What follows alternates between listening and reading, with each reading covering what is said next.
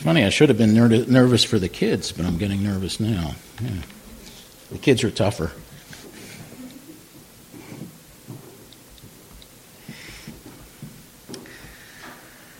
Many people, when they're depressed or grieving, go TV channel surfing or bury themselves in a novel. I spent a lot of time this summer after the death of my son Thomas on June 1st surfing Unitarian Universalist sermons on YouTube. And I became a fan of the Reverend Dr. Marlon Lavenhar, Senior Minister of All Souls Unitarian Church in Tulsa. He reaches deep inside of me. Marlon lost a 3-year-old daughter about 9 years ago. And this year, in a sermon at the UUA General Assembly, called the Service of the Living Tradition, and it's a big honor to do the sermon. And in that sermon, he said, "I'm going to admit something. Sometimes, even now, when I'm visiting a person from my congregation who is dying, if it seems appropriate, I'll ask them, when you finally die, if it turns out that there really is heaven on the other side of all this, and you see my little girl Sienna, will you give her a big hug for me and tell her that her mom and brother and I are doing all right and we love her?" And I've discovered that it doesn't matter if the person is a humanist, a secular rationalist, a Buddhist, or a theist. There is something in the very humanity of that sincere request from a broken-hearted father, together with the humility of facing our mortality, that allows us to suspend our disbelief so that we can bathe together in the warmth and tenderness of that deep longing and the love that begged the request. Marlon went on to suggest that many of us have beliefs and practices that we keep closeted from our UU communities for fear that they'll be labeled ridiculous. He actually talked about one long-time member who's a former Pentecostalist, and has for a long time held a very humanist kind of belief system, and came to him one day and said, they told him that he still speaks in tongues occasionally, that it comforts him somehow, and that he had not, all these years, he had not been comfortable sharing that with the congregation. Because our churches have no test of faith or belief, we could have an incredible diversity of believers at the table. But my summer of summer surfing has led me to believe that we UUs have become more comfortable talking about the anti-coal petition and the Black Lives Matter rally than the articles of faith that led us to those places, those causes, and that guide our lives. In the weeks and months after the loss of a loved one, it's natural to re-examine one's belief system, hoping to make a case for a continuing connection with the departed. That finding such a connection is perhaps a convenient truth doesn't make it false. So I'd like to talk a bit about Thomas and the Unitarian Universalist faith before returning to the subject of closeted beliefs. As Carol and I have read through things Thomas wrote years ago and thought about his life, we've seen suggestions that he sensed he might die young. While still in high school, he ended a Mother's Day poem for Carol with the lines, "Mother's love will never leave us, so never will we truly leave her." Sometimes he seemed to be preparing us. Thomas's first tattoo was an outline of the state of Virginia, and then his second was a phrase in Latin on the underside of his right arm. And I don't read Latin, so I'm not going to attempt to read it, But I'll tell you when I get to the... We'll get to the English translation in a minute. And I have to admit that I probably asked him about a half dozen times for the translation and then promptly forgot it each time he told me. But at the reception after Thomas's memorial service, his high school Latin teacher was eager to put the line into context for Carol and me. He said he understood so much better now after hearing the eulogy why Thomas had that tattoo. It's a famous line from Virgil's Aeneid that has been much discussed and argued over.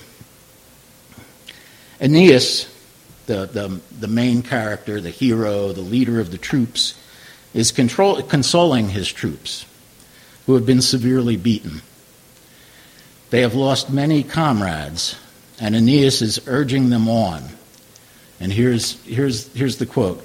"Perhaps one day," he tells them, "it will be pleasant to remember even these things." Perhaps one day it will be pleasant to remember even these things? I have never lost comrades in war, but I have suffered more than my share of traumas. When I was 25, a dear friend and mentor, Alice Johnson McDonald, was stabbed to death in Trenton hours after she left my apartment in New York City, having spent a glorious December weekend with me. When I was 30, terrorists set off a bomb, killing one man and wounding some of my coworkers 6 stories below me, directly below my office.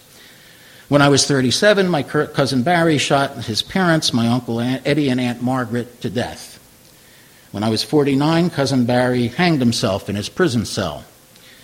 When I was 58, my brother Ginger suffered a seizure and died in a taxi cab after stubbornly checking himself out of a hospital AMA against medical advice.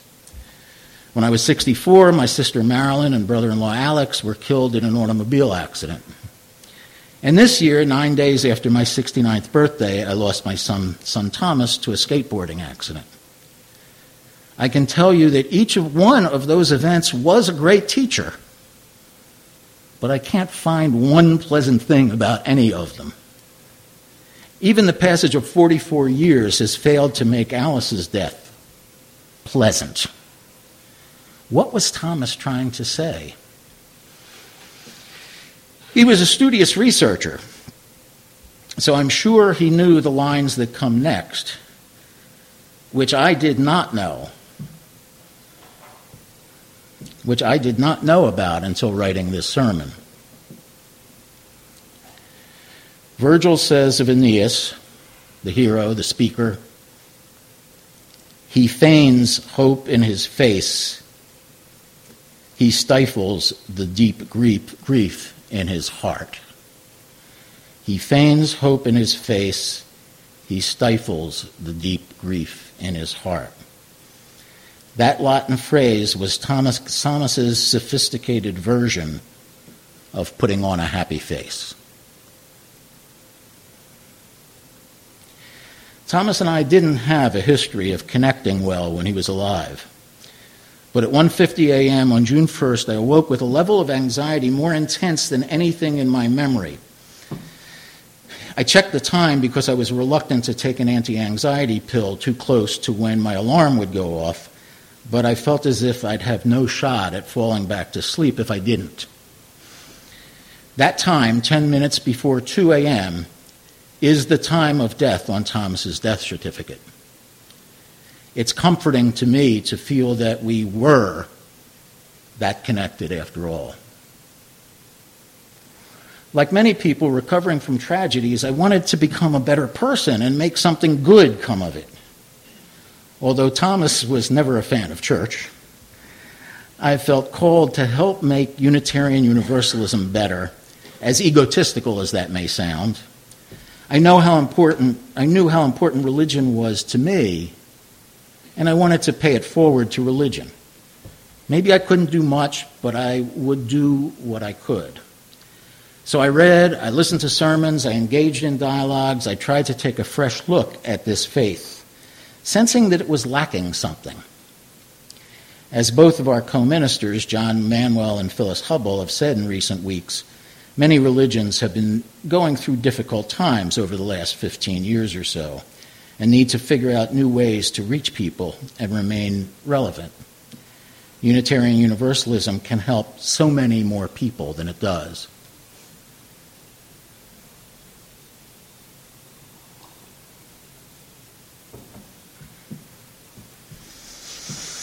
That subject deserves a sermon of its own, but I'll spend a couple of minutes on it. In membership numbers, our faith is stagnant, and the membership increasingly looks more like me than like Eric Rue or Jenna Korth. Old and tired.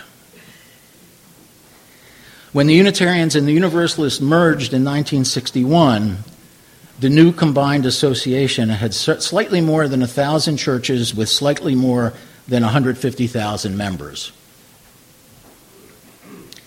In 2014, we had slightly more than 1,000 churches with slightly more than 150,000 members.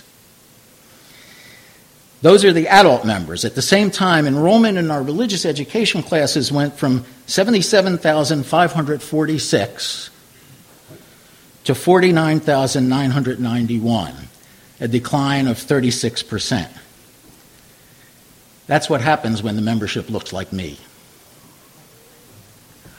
Over roughly the same period, the Mormons grew from 2 million to 14 million. U.S. Catholics went from 49 million to 80 million. Southern Baptists from 11 million to 15 million. Meanwhile, the more liberal religions are losing members. But I am certain that people have not stopped needing us. Phyllis, John, and many other ministers these days point to new ways of communication. Text messages, social media, videos, podcasts. And they may be part of the answer, but I believe, as I indicated in the reading that Tamar helped so well with, that there's a deeper issue. Please understand me that I don't mean to be critical of any individuals here. My remarks are about UUs nationwide, and that includes all of us, including me.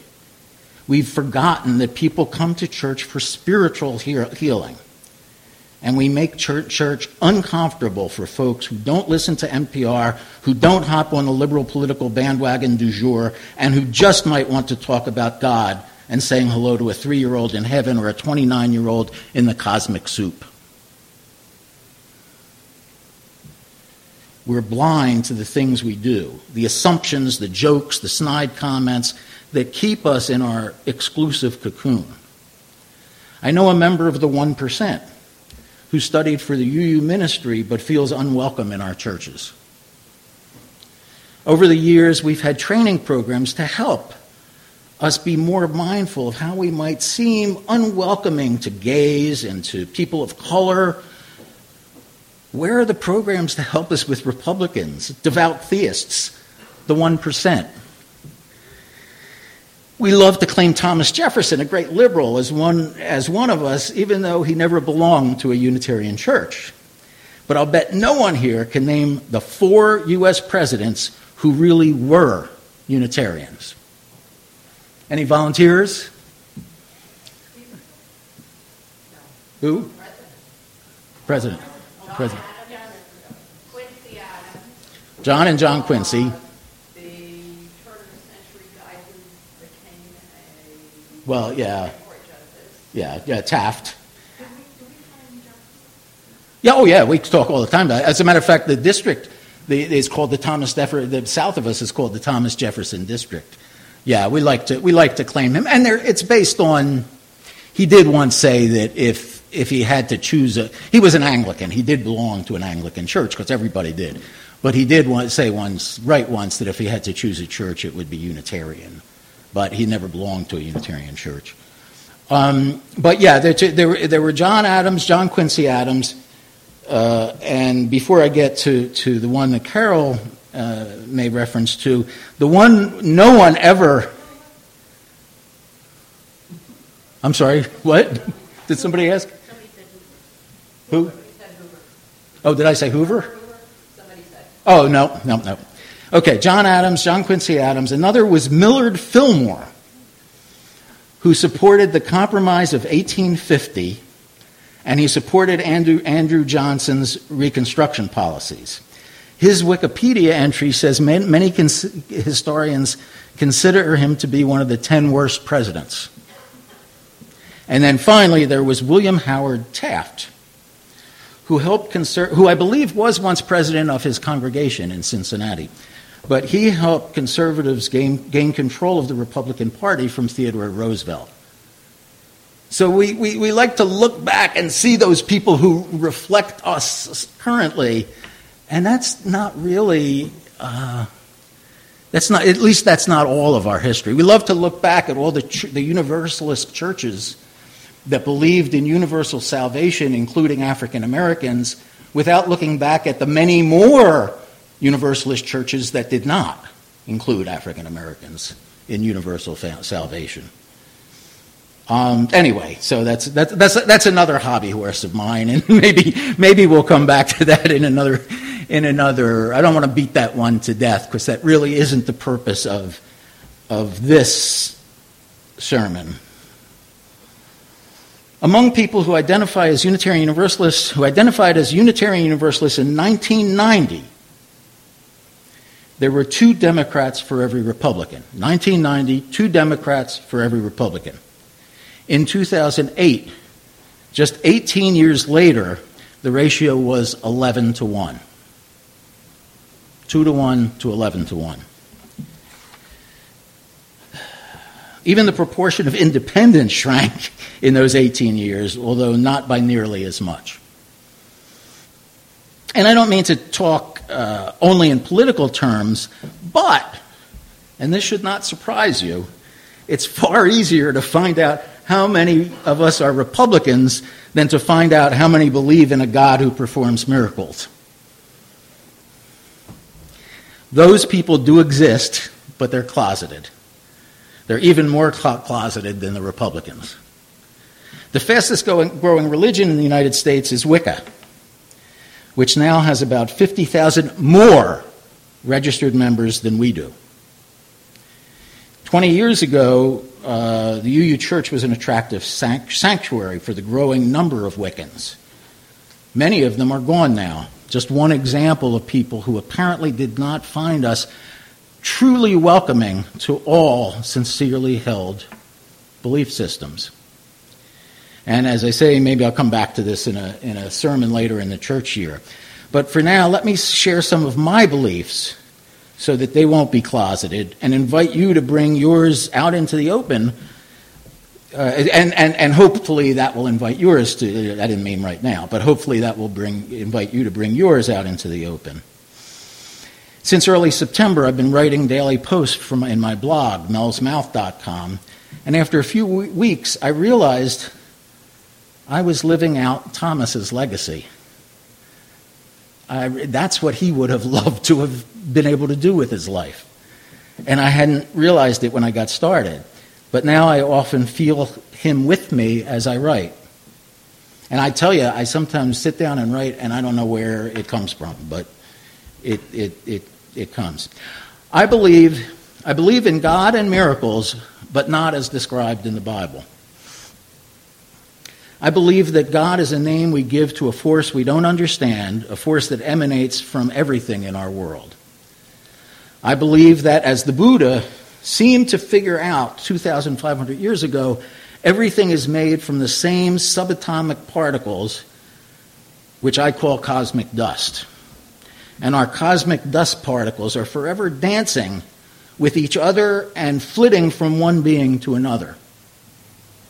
I believe that the dancing cosmic dust sometimes creates a means of communication and an energy that results in paranormal activities, or what we might call small miracles, like getting a message from a loved one no longer alive. I suspect that quantum entanglement, a phenomenon that has been experimentally confirmed, helps explain the force I'm calling God, but I don't know or care whether science will ever understand it. Quantum entanglement is the idea that two particles, once linked, continue to have an instantaneous relationship no matter how distant they have become from one another. It's the concept that Einstein called spooky science. Another name for that force, I believe, is love. And that brings us to our closing hymn. There is more love somewhere. But I'm going to ask you to sing this one without your hymnals. I'll line the words. They're simple.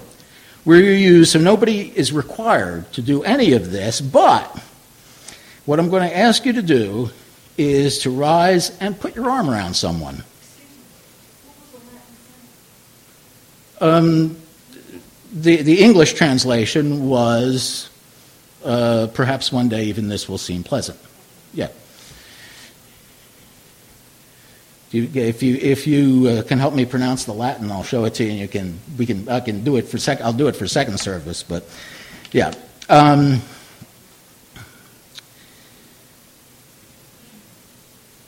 So I'm going to ask everybody to stand up, put your arm around somebody, and I'm going to line the words, and we're going to sing them the way they're written, the first four verses, and then I'm going to give you slightly different words for the next, as we go through the four verses again. Hold on 1 second, let me get ready.